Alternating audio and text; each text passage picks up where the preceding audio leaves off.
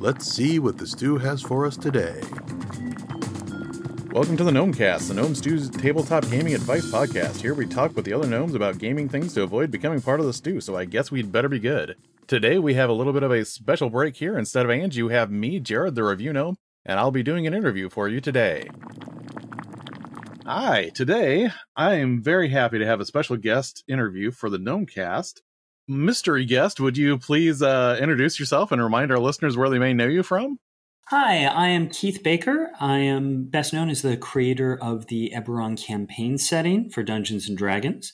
I've also created the card game Gloom, and with my company Together Studios, I have created the games Illimat, Phoenix Dawn Command, and will be releasing the Adventure Zone Bureau of Balance later this year. That is awesome. I am so glad. Thank you so much for being on today. So today, we're primarily going to be looking at something that just came out that you worked on. Do you mind mentioning what that might be? Well, that would be Exploring Eberron, which is a book that we just released on the DMs Guild, both in print on demand, so you can get it in hardcover, and as PDF. It's a book I've been working on for the last year, and it's my first major unofficial, Eberron source book, and covers a whole lot of interesting things that I haven't had a chance to write in an official source book. I am really excited to get a chance to talk to you about this. So on that note, do you mind if we get into some questions here? No, please do. Thanks so much for having me on. All right. So how long have you wanted to touch on some of these topics that you detailed in Exploring Eberron? With some of them since Eberron began from the very beginning. So we're talking around 15 years. Certainly with Aquatic Civilizations, my original submission of Eberron included some of the details about that in that first story Bible. And certainly the planes were something that we developed, the unique planar cosmology we developed during the creation of the initial Eberron campaign setting, but then never had a real opportunity to dig into that unique cosmology. And I always wanted to see a Planes of Eberron book. This isn't quite that, but it's a Planes of Eberron chapter, so it's a start. Early on, when I think back when the Explorer's Guide to Eberron came out, I heard some people kind of wondering if the conceptual drift from 3.5's Magic Economy to 5th edition was going to translate well in 5e. And one of the things that I noticed in Exploring Eberron is there's a lot that seems to kind of utilize the idea that like mage rights and spellcasters that aren't PCs don't really need to use the same rules. Do you think that more narrative approach to NPC magic provides better or worse expression of how you envision wide magic in Eberron? It's a sort of interesting question because Eberron was designed for 3.5 D&D, but on the other hand, in part that's because that's what existed. I have to say that the Vancian magic approach never really made sense for Eberron, and we always kind of just ignored it a little. Basically, it was always a little weird that a mage knight, who is theoretically a professional arcane locksmith, could cast arcane lock twice per day and then they're done. And you're sort of like, how is that a job? Come back tomorrow and I'll do 2 more. And so ritual magic, which first appeared in 4th edition, immediately even in 4th, I was like, oh, this is better because it basically turns magic into time and money. That if that arcane locksmith costs him 10 gold and takes 10 minutes to cast arcane lock, he charges you 20 and he can do 6 in an hour if you've got time and money. And that always made more sense with the idea that for some people, this is a job. The way it worked in 4th had its own problems. So honestly, again, I think with 5th edition, the use of rituals, even though, again, we change up, we say, well, mage rights cast all their spells as rituals, but the use of rituals and the use of cantrips is another thing that really fits Eberron actually better than 3rd edition. This is where we actually get to have wand slingers, which is a concept I always wanted in Eberron, but again, it didn't work with straight Vancian magic. So first off, I think in general, the magic system of 5th actually is a better match to the concept of Eberron. Second, the idea that player characters and NPCs don't have to follow the same rules also is better for Eberron. In third edition, we did play with the basic idea that NPCs usually used NPC classes, which were a thing in the DM's guide that most people ignored. Uh-huh. But it's simpler to just say, no, they just do what the story needs them to do and not try to make them follow the same rules.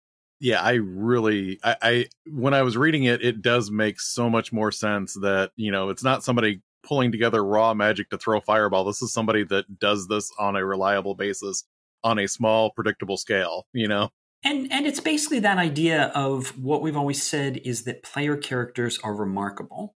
And the point to me of a Mage Rite is we can say, well, the Mage Rite, that Arcane Locksmith can cast Arcane Lock as a ritual, which player character can't. And he can cast it 10 times a day if he's got the time and the components. And on the one hand, you can say, oh, why if he can do that, why can't I? But the idea is, because he spent 5 years learning to do that. Meanwhile, your wizard can just grab a spell book and tomorrow know a new spell. Yeah. And he's just like, what? It's a different kind of skill. Yeah. Where player characters are more about, I'm incredibly versatile and I'm a sort of savant. And the Mage Rite is, well, this is what it looks like if you spend 5 years practicing one spell. Oh, yeah. I really like that. Something that I personally have considered is a strength of Eberron is that it approaches canon in a unique fashion. And it's not just the fact that the novels are something that could happen, but aren't necessarily assumed to have happened. But it's even in how certain things are presented in the books, where you will present, this might be the truth behind this thing, but it might be another thing. And even within the history of the setting itself, there isn't an absolute surety of what has happened in history. There are conjectures from people, but it's still open-ended. Is that something that you always had in mind for Eberron, or is that something that was kind of a Wizards of the Coast idea for approaching the setting? It's something that I think I first encountered it as a player and writer with the first game I actually published material for was the role-playing game Over the Edge by Atlas Games. Mm-hmm.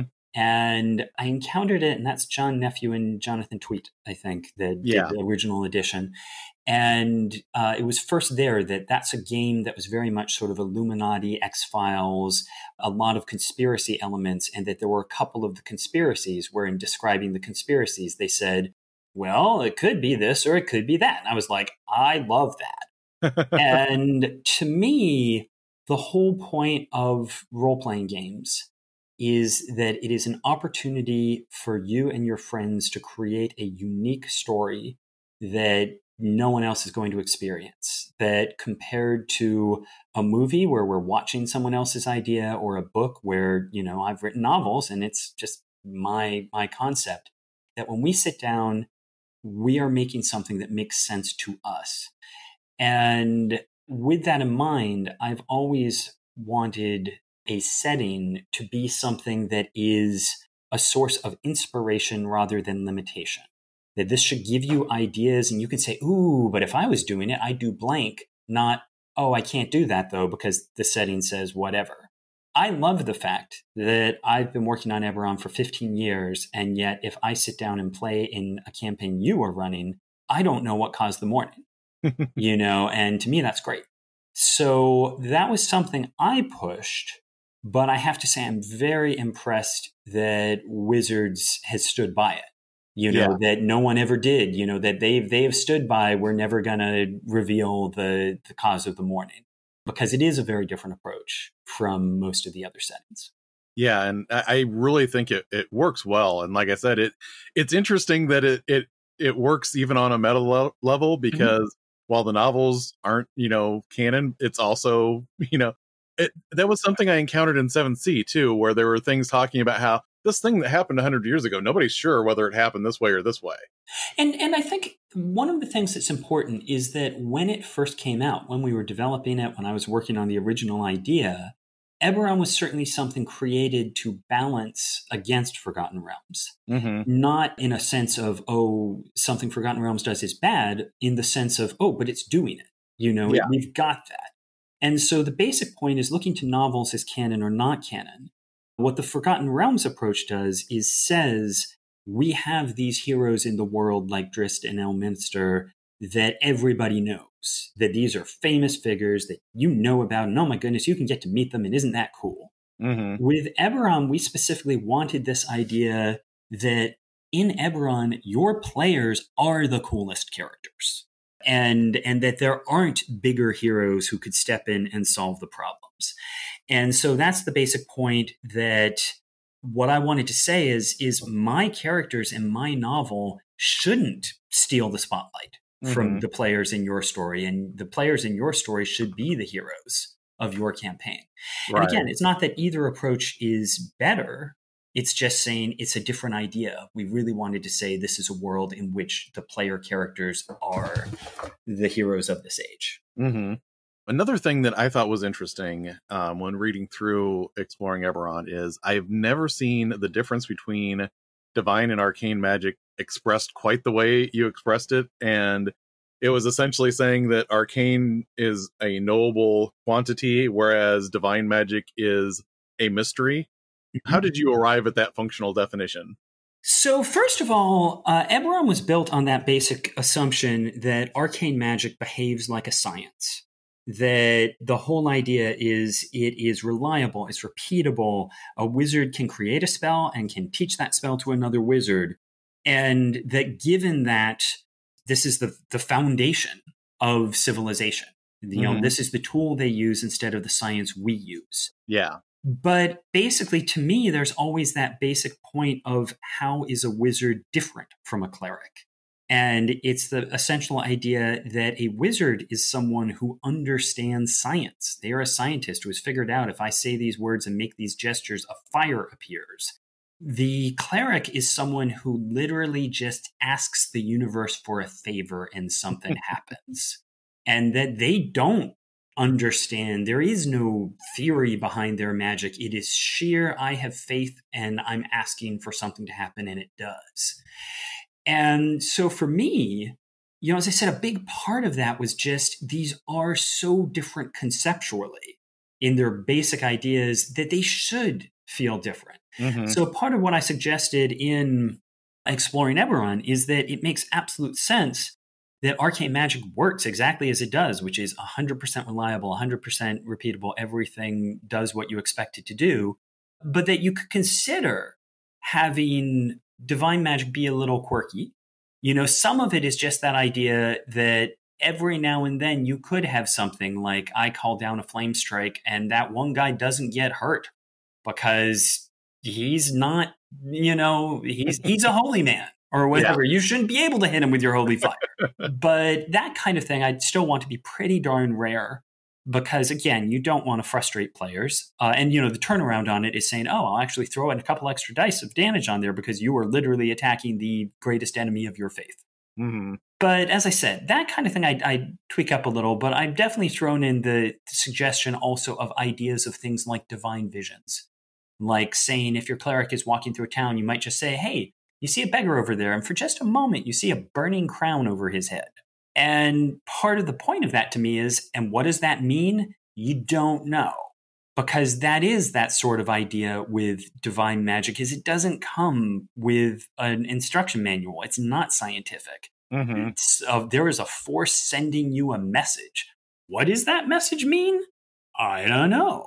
But I like that idea of really trying to remind people that clerics aren't scientists, that their power comes from an unknown, mysterious force. I think it's a god. I think it wants me to do these things, but that's really about faith, so. Oh yeah. And it's funny because this is an ancillary, thing to the questions, but as I was reading through there, I hit the point where I read that there are clerics of the Draconic Prophecy, and I was like, I never thought of that before. Oh, I played one. Now it was I a lot of fun. Play one. Yeah. And again, it's a lot of fun because you, to me, it's perfect for those moments of when you're going to cast the healing, and you can just say, this is not your day to die, because I know when it will be. It's going to be next, June 21st, 2022. But yeah, as I say, I played a character because I also talk about having crisis of faith and like the fact that don't feel that your cleric has to be stuck on one path. Mhm. That actually is based on a campaign I played in where I actually started off in a fourth edition game playing a paladin essentially of the Sovereign Host. Mhm. And sort of halfway through the game, I wasn't really, liking the class. I wasn't really feeling invested in the character.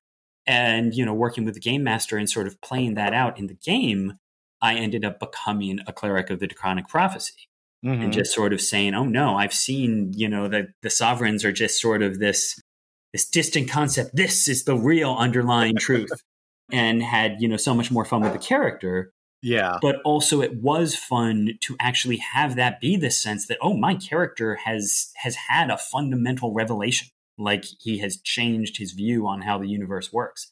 And that was a lot of fun. Oh, yeah. Another thing I wanted to ask you about is the expanded information on goblinoids in Exploring Eberron really gives them a depth that usually only the more traditional, long-standing cultures in D&D have gotten. Would you like to talk through your thought process on this? Well, this is something that we wanted to do, with Eberron from the beginning. Is Eberron did all the way back, in 2004. We came in with the idea that you should not have mortal races be tied to particular alignments. That you shouldn't just have orcs are evil. Mm-hmm. That just wasn't part of the theory of the world. Yeah. And that magical creatures, undead, celestials, things like that, okay, they are bound to alignments because they aren't natural. They don't have a choice. But that whether it's a dragon, a goblin, or a human, that they aren't innately anything. They choose a path. With that in mind, the idea came out that, evolved that Corvair, the continent that most action begins on, Mm-hmm. was originally the land of the goblins and the orcs. And that the goblins had a very advanced civilization that was very different from the civilization of modern Corvair, that they didn't use arcane magic, that they had these different paths, but still a very advanced, successful civilization that ended up being destroyed by a extraplanar invasion. And that then humans came in and took all their stuff, basically. And part of the point of that was to say, we're not trying to completely change every concept of D&D. We will keep the idea that there is animosity between humans and goblins. But that is not because the goblins are evil. It is because the humans have taken all their stuff. That the goblins essentially, frankly, in my opinion, humans in Corvair are on the wrong side of history. That the goblins have every right to be angry against them. Mm-hmm. And so we always liked this idea that, again, the goblins, their prior civilization was in certain ways more advanced than what humanity has today. And that then this added this element of, oh, and there are small forces of goblins who have maintained that civilization. Mm-hmm. That essentially when the Daukir were essentially spreading this curse that was what was destroying the civilization, they essentially threw themselves into fallout shelters and waited it out. And that now they're coming back. And so we've always had that idea that you have these Takani goblins who are just much more disciplined, advanced, and dangerous than, even, modern civilization. But we've never had a chance to really get deeply into, well, what is their civilization like? How did it differ from modern civilization? What kind of tools do they have available?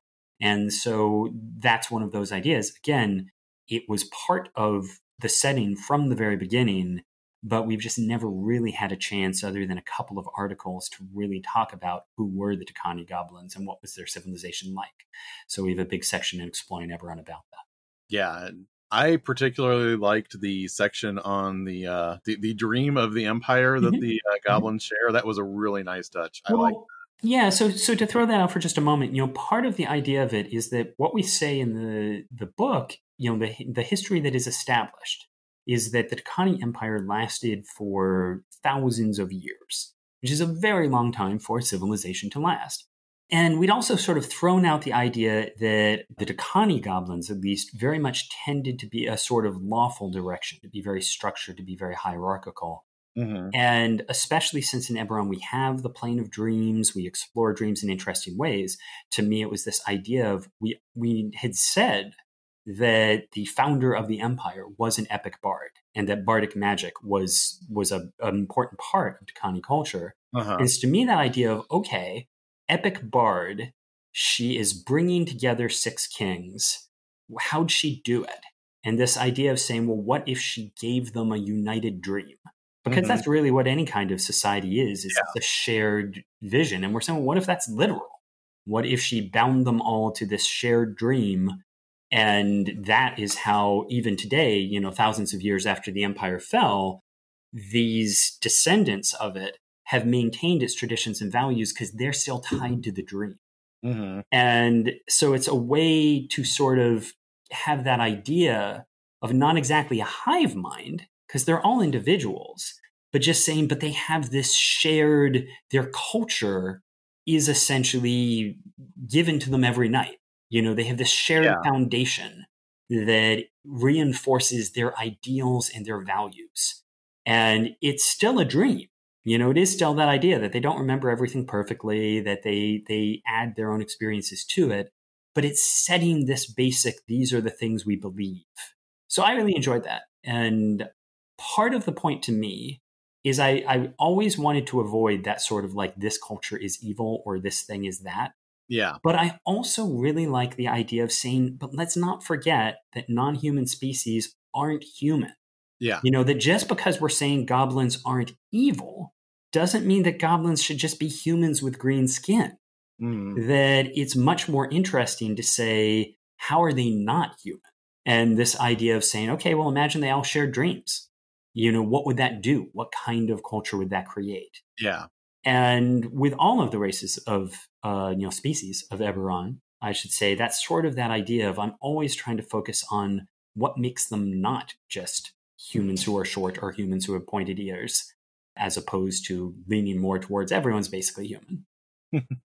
Now, on the topic of cultures, I've always been a fan of dwarves, but I also like when a setting can make dwarves feel like dwarves, but also give a unique twist on them. Mm-hmm. And what I really like in that you've introduced here is some of the spins on the dwarves and their relationship to the aberrations that they've been fighting with. So would you care to expound on dwarven symbiont fashion? Yeah, certainly. Basically, dwarves, with the different races of species in Eberron, we most of them are quite different from the sort of traditional fantasy norm. So you got halflings riding around on raptors and things like that. The dwarves traditionally were the closest to sort of classic fantasy. They were miners and stoic, and a lot of people were like, hey, they just don't seem that exciting. And the main thing we were doing with them when Eberron began was emphasizing the point of, because they're the miners, because they're sitting on the greatest resources, that they're essentially oil barons, that, they have power because of their resources, sort of outsized to the actual size of their nation or their military influence. They have great economic power. And that's a cool idea, but it doesn't necessarily translate across to the player character, And so when we were working on Rising from the Last War, James Wyatt, Jeremy Crawford, and I, that was one of the things where we're like, okay, well, what can we do to make the dwarves more interesting without completely, none of us wanted to like completely rewrite them or ignore existing canon.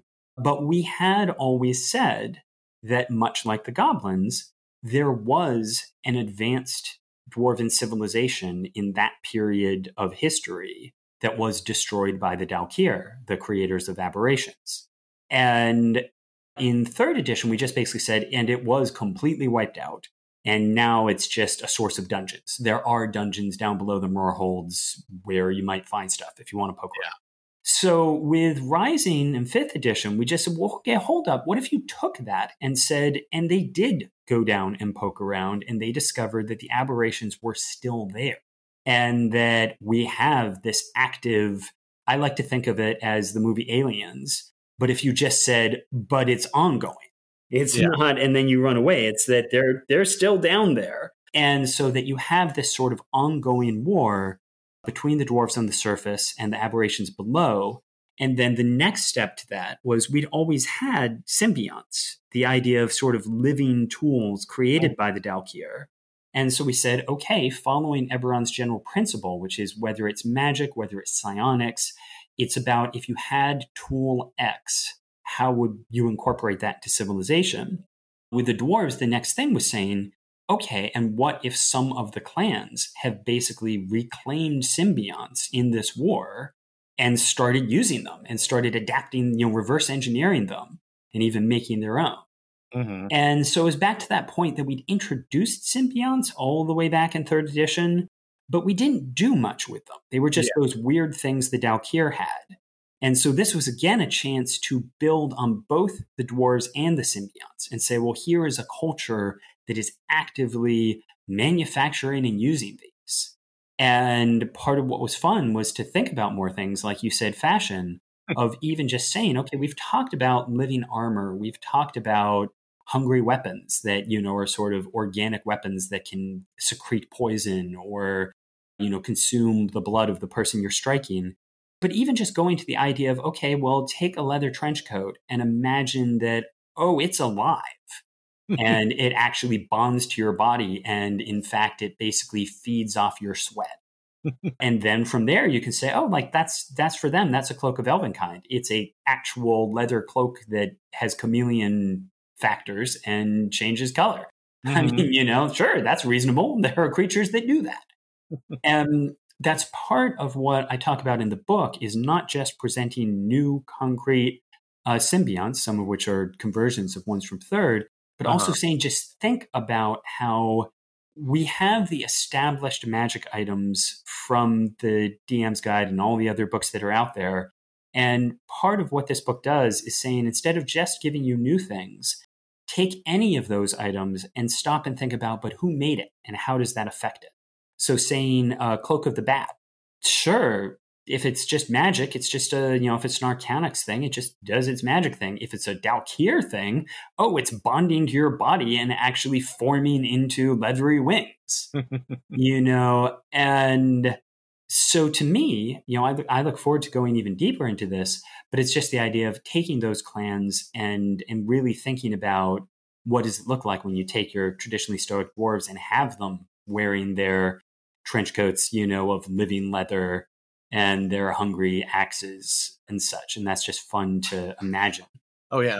One of the things that I really liked about that is you do have multiple clans that you spell out, and you have clans that are very much traditional dwarves and think this is a really bad idea. Yep. You have clans that think, well, this will give us an edge. And then you have other clans that are just like, hey, let's just use this for everything. Yeah. No, and that was sort of the point of, we'd always said there were 12 clans. And part of it to me was this also makes them more distinct. Mm-hmm. Are you a proud Morannon who thinks these things are abominations and is trying to rally folks to fight the Daukir? Or are you a Narathun who thinks, like, this is fascinating and we've only scratched the tip of the iceberg of what we can do with this? Mm-hmm. And to me, it's that, the sort of dwarven warlock scientist who's like trying to breed new technology is a really fun, very different take on things. I'll call out that when you look at the cover of Exploring Eberron, one of the characters in the lower right, that's Rusty, who is a dwarf warlock, who's what we call a ruin-bound dwarf. Mm-hmm. And ruin-bound is a reinterpretation of what were called Daukir half-bloods, I think, in 3rd edition. And here it's a specifically sort of dwarven twist of saying that these are dwarves who have been essentially mutated by exposure to all of this conflict. Yeah. And sort of have innate bonds. They each have a unique symbiont of their own and can bond to symbionts more freely. So Rusty there on the cover, has a eye worm coming out of his back and a claw gauntlet on his right arm. And the big thing is he's wearing sunglasses, and everyone's like, why are you wearing sunglasses, especially in a dungeon? And it's because ruin-bound dwarves have unusual mutations, and it's basically saying, oh, well, what's underneath the sunglasses? Because maybe we don't want to know. You know what? I mean, this is a complete side tangent here too, but when you bring up Rusty, Mm-hmm. I noticed you did something with Exploring Eberron that I haven't seen since third, and that is there is kind of an iconic party that pops up in various places throughout this product. Yep. Yeah, they're the Badgers. And we did develop, sort of these concept of here's a party of 6 adventurers. And in fact, Hero Forge Miniatures printed up a set of the characters, and they're pretty fantastic. even Rusty with his eyeworm, they did a pretty good job figuring out a way to do it. Rev, who's the Warforged, was the toughest one because he has a very unusual head shape. Mm-hmm. But they still did a pretty good job on him. And part of that was the idea of I always loved the iconic characters, and part of it was to give some consistency throughout the art. I write some little fiction pieces, at the start of each of the chapters that touches on them, but also just in creating the characters, part of it was I was creating them so they do highlight the different aspects of the book. Mm-hmm. So Rusty is a ruined-bound warlock with symbionts. Della is a maverick artificer. Ban is a Dakani goblin. And Gentle is a living weapon, which is a kind of monk. And so basically everyone has, sort of, they're actually representing the book as well as just being a fun group of characters. Right. So it also seems like a lot of D&D settings will mention that there are aquatic cultures. Mm-hmm. And that either gets developed last or it never gets developed. It's just something that's mentioned that this is something there. Would you like to talk about the aquatic cultures that are in Exploring Eberron? Well, the funny thing for me is actually with Eberron, they were one of the first things developed. It was actually when I submitted the original proposal to Wizards of the Coast, it included what we now see in the Thunder Sea, the idea of a powerful Suagan nation, of a sort of colonial sea elf nation where the elves of what is now Arenal have sort of mage-bred the sea elves to be able to govern aquatic territories. Mm-hmm. And then the merfolk as this sort of neutral, more nomadic third party. And to me, it was just basically that principle of D&D has always had intelligent aquatic humanoids. And it's always come to this. So if they're, in many cases, like the Suagan in many editions, are actually presented as being smarter than humans, like superior to humans in all their mental stats. And part of it is well, then presumably they should have nations, and if they have nations, then crossing the ocean is like just driving across someone's land. How is that, what is the impact of this? What are the trade negotiations? What's all of this? So I wrote up a basic sketch of this in the very beginning, and it just ended up being something where it was generally decided, underwater adventuring is such a pain. Mm-hmm. Let's not worry about it. And so I've snuck little pieces of it into City of Stormreach and into Secrets of Zendrick. But basically for this, I originally wanted to do all the oceans, but Eberron has 10 seas. And, since it's just a part of a chapter in this book, I basically said, well, let's just pick one, the Thunder Sea, which is between Arenal, Zendrick, and Corvair. So to me, it's this is where you get the most traffic. And it is to the oceans what Corvair is to the continent. So this is where I expect adventurers to spend the most time. Uh-huh.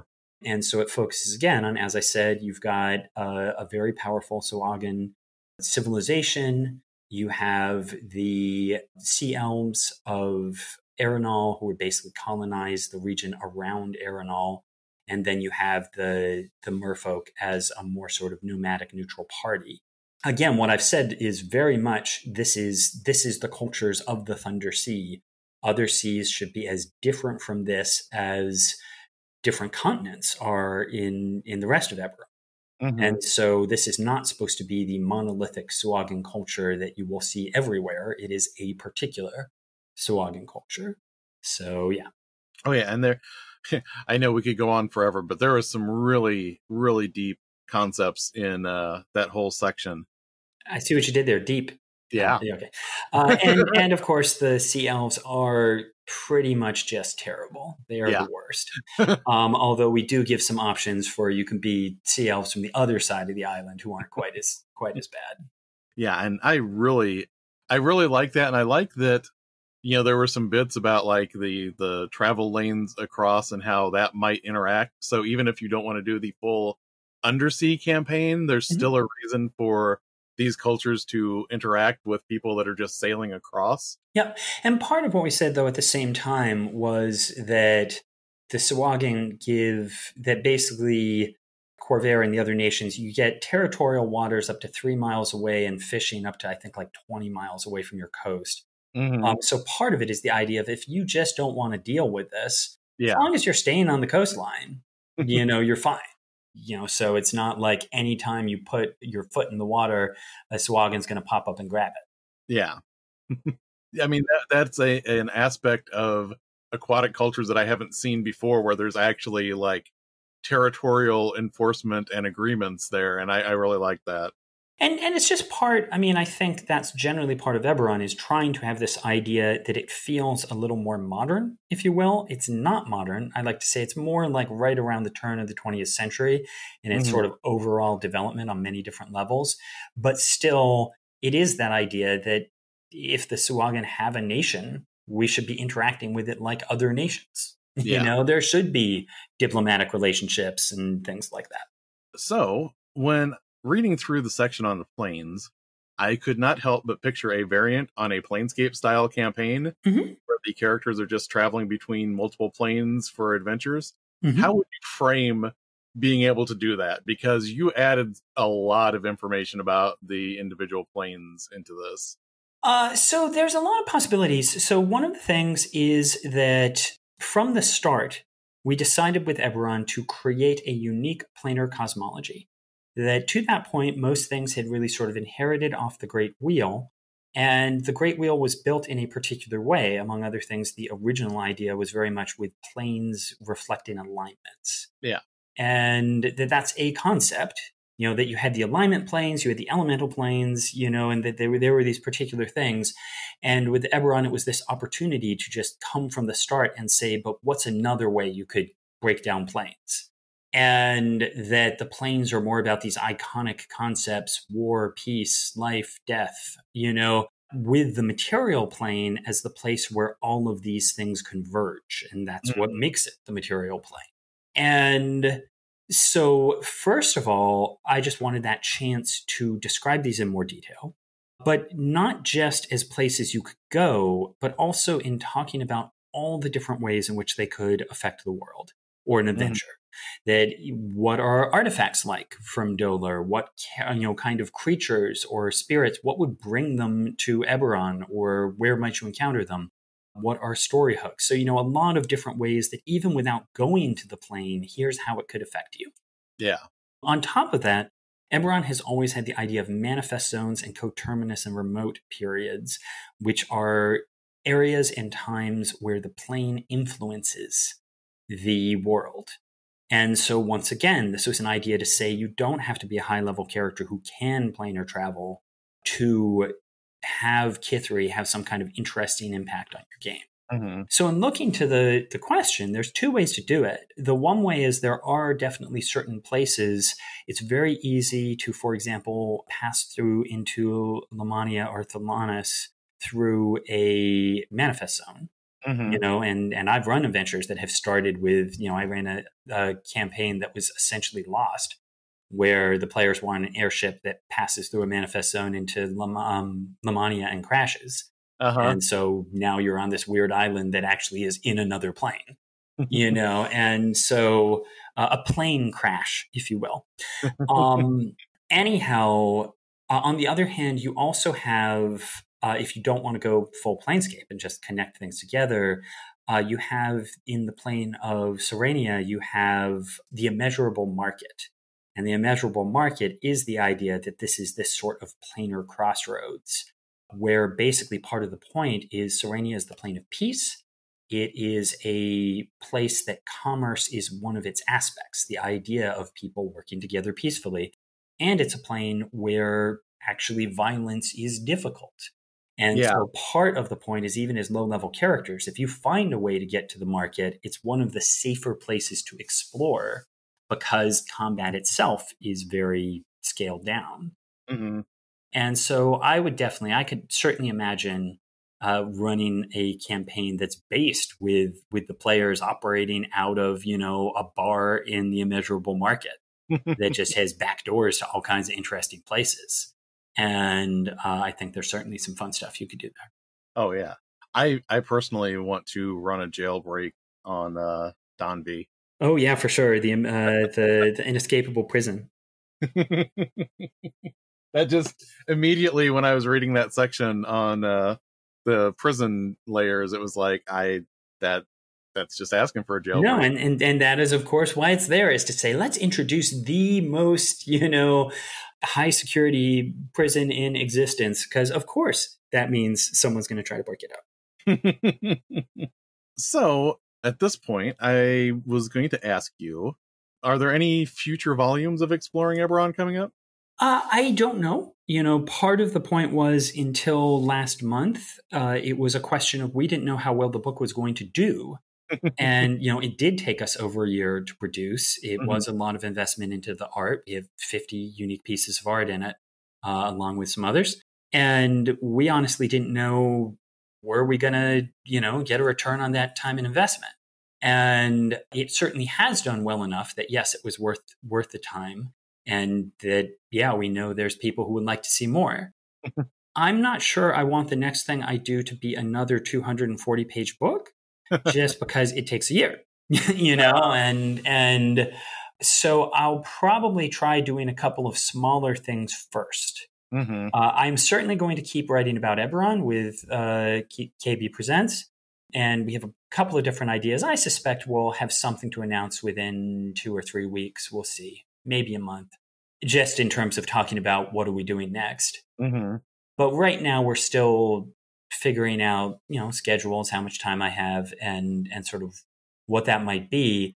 There's nonetheless many other parts of Eberron I would like to explore. Mm-hmm. Just throwing out a couple in particular, all along the West Coast, we have the Eldine Reaches, we have the Demon Wastes. I've been running a campaign in Kabara, which is kind of like a fantasy Western. Mm-hmm. And I love that campaign. And, I'd love to sort of share some of that concept. And so, as I say, there's lots and lots of different things we could do. It's really just a question of time and interest. I also do, just, minor plug, I have my website, keith-baker.com, Keith-Baker, that I have been posting articles on for a long time. And I poll my Patreon supporters, for topics. And so I will probably continue there to basically be looking to the supporters to sort of get a sense of what do people want to see. Is there any chance that you would want to do an adventure that is more along the scope of some of the 5th edition adventures that WotC has put out? I don't think it is something that I will do. And the reason for that is my style of running adventures is very sandboxy and improvisational. And that's just how I like to do it. So I love basically saying, well, I'm running an adventure that is set in this village on the edge of Kabara, and what are you going to do?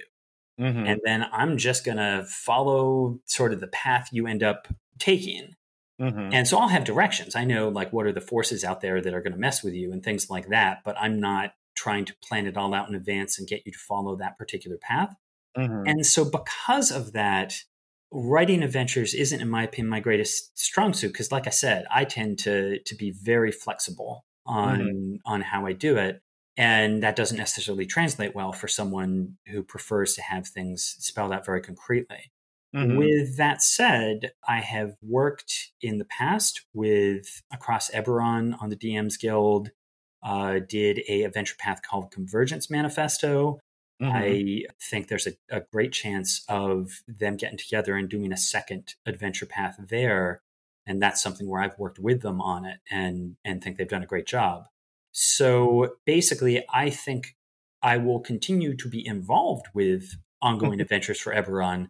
I don't think it's the product that I'm going to make personally, But who knows? We'll see. On that note, outside of Eberron, are there any projects that you want to talk about that you might have coming up in the future? Well, let's see. I mean, the big one that's coming up in the relatively near future is the Adventure Zone Bureau of Balance, which is a cooperative storytelling game that Together Studios has created with the McElroy brothers. Mm-hmm. And it's something I'm very happy with. It's very much, some people would say, oh, wait, isn't the Adventure Zone game Dungeons & Dragons? Because the Adventure Zone is admittedly a podcast in which they play Dungeons & Dragons. But at the same time, they kind of play Dungeons & Dragons. But it's really about the building a fun fantasy story together with your friends. Yeah. And that's what we've tried to do with Bureau of Balance, is basically make a game that this is something you can play with your two friends who like the idea of Dungeons & Dragons but have never played it. Mm-hmm. That the emphasis is on, we've got an hour and we want to build a fun story together. And so it draws a little bit on Gloom, which is, again, that idea that there's a concrete mechanical foundation, but what's really fun is the story you tell on top of it. Mm-hmm. Bureau of Balance draws a little deeper into that concept of, making the story a more concrete part of the game than Gloom does. But there's some aspects of that. But basically, as I say, to me, it's GM-less, and it's something where if you want, to have a bit of an adventure with some friends, but you don't want all the work of putting together D&D, it's a great, easy way to just, let's go raid the Lich's Cave to get the ring in an hour.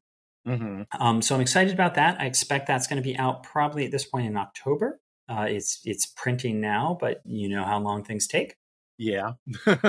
Aside from that, Exploring Eberron just came out, and then beyond that, it's basically I'm working on a bunch of things that'll be coming out. I'll throw out just as a random. I don't think I mentioned this to anywhere else. I have been playing D&D with the band Magic Sword, and we've done a couple streams. We did one for Gen Con, and we did another one before. And I've actually written a small PDF product that will be coming out on the DMs Guild that is based on that campaign. That's just a sort of, here's the story hooks if you wanted to work the idea of the Magic Sword into your campaign. And that'll be coming out in a couple of weeks. All right. That is wonderful. Well, I don't want to risk getting thrown in the stew pot for going too long, but This has been a really fascinating discussion here. Well, thanks so much for having me. I really appreciate it. I really appreciate you being on the show, and thank you again for coming on, and this has really been great to talk to you. This show is funded by the Gnome Stew Patreon. You too can become a Patreon backer by following the Patreon link on the Gnome Stew website to the Gnome Stew Patreon. If you're enjoying the Gnomecast, you'll probably like many of the other Misdirected Mark shows. Here's one to check out. Down with D&D, Teos Abadia and the Mad Wizard Sean Merwin dish about everything D&D, with a focus on the brand and the newest edition of the world's most popular RPG. I think right here I'm supposed to ask if I avoided the stew, but I'm all alone here. So alone. Surely no one would sneak up on me and put me in the stew pot when I'm all alone, right?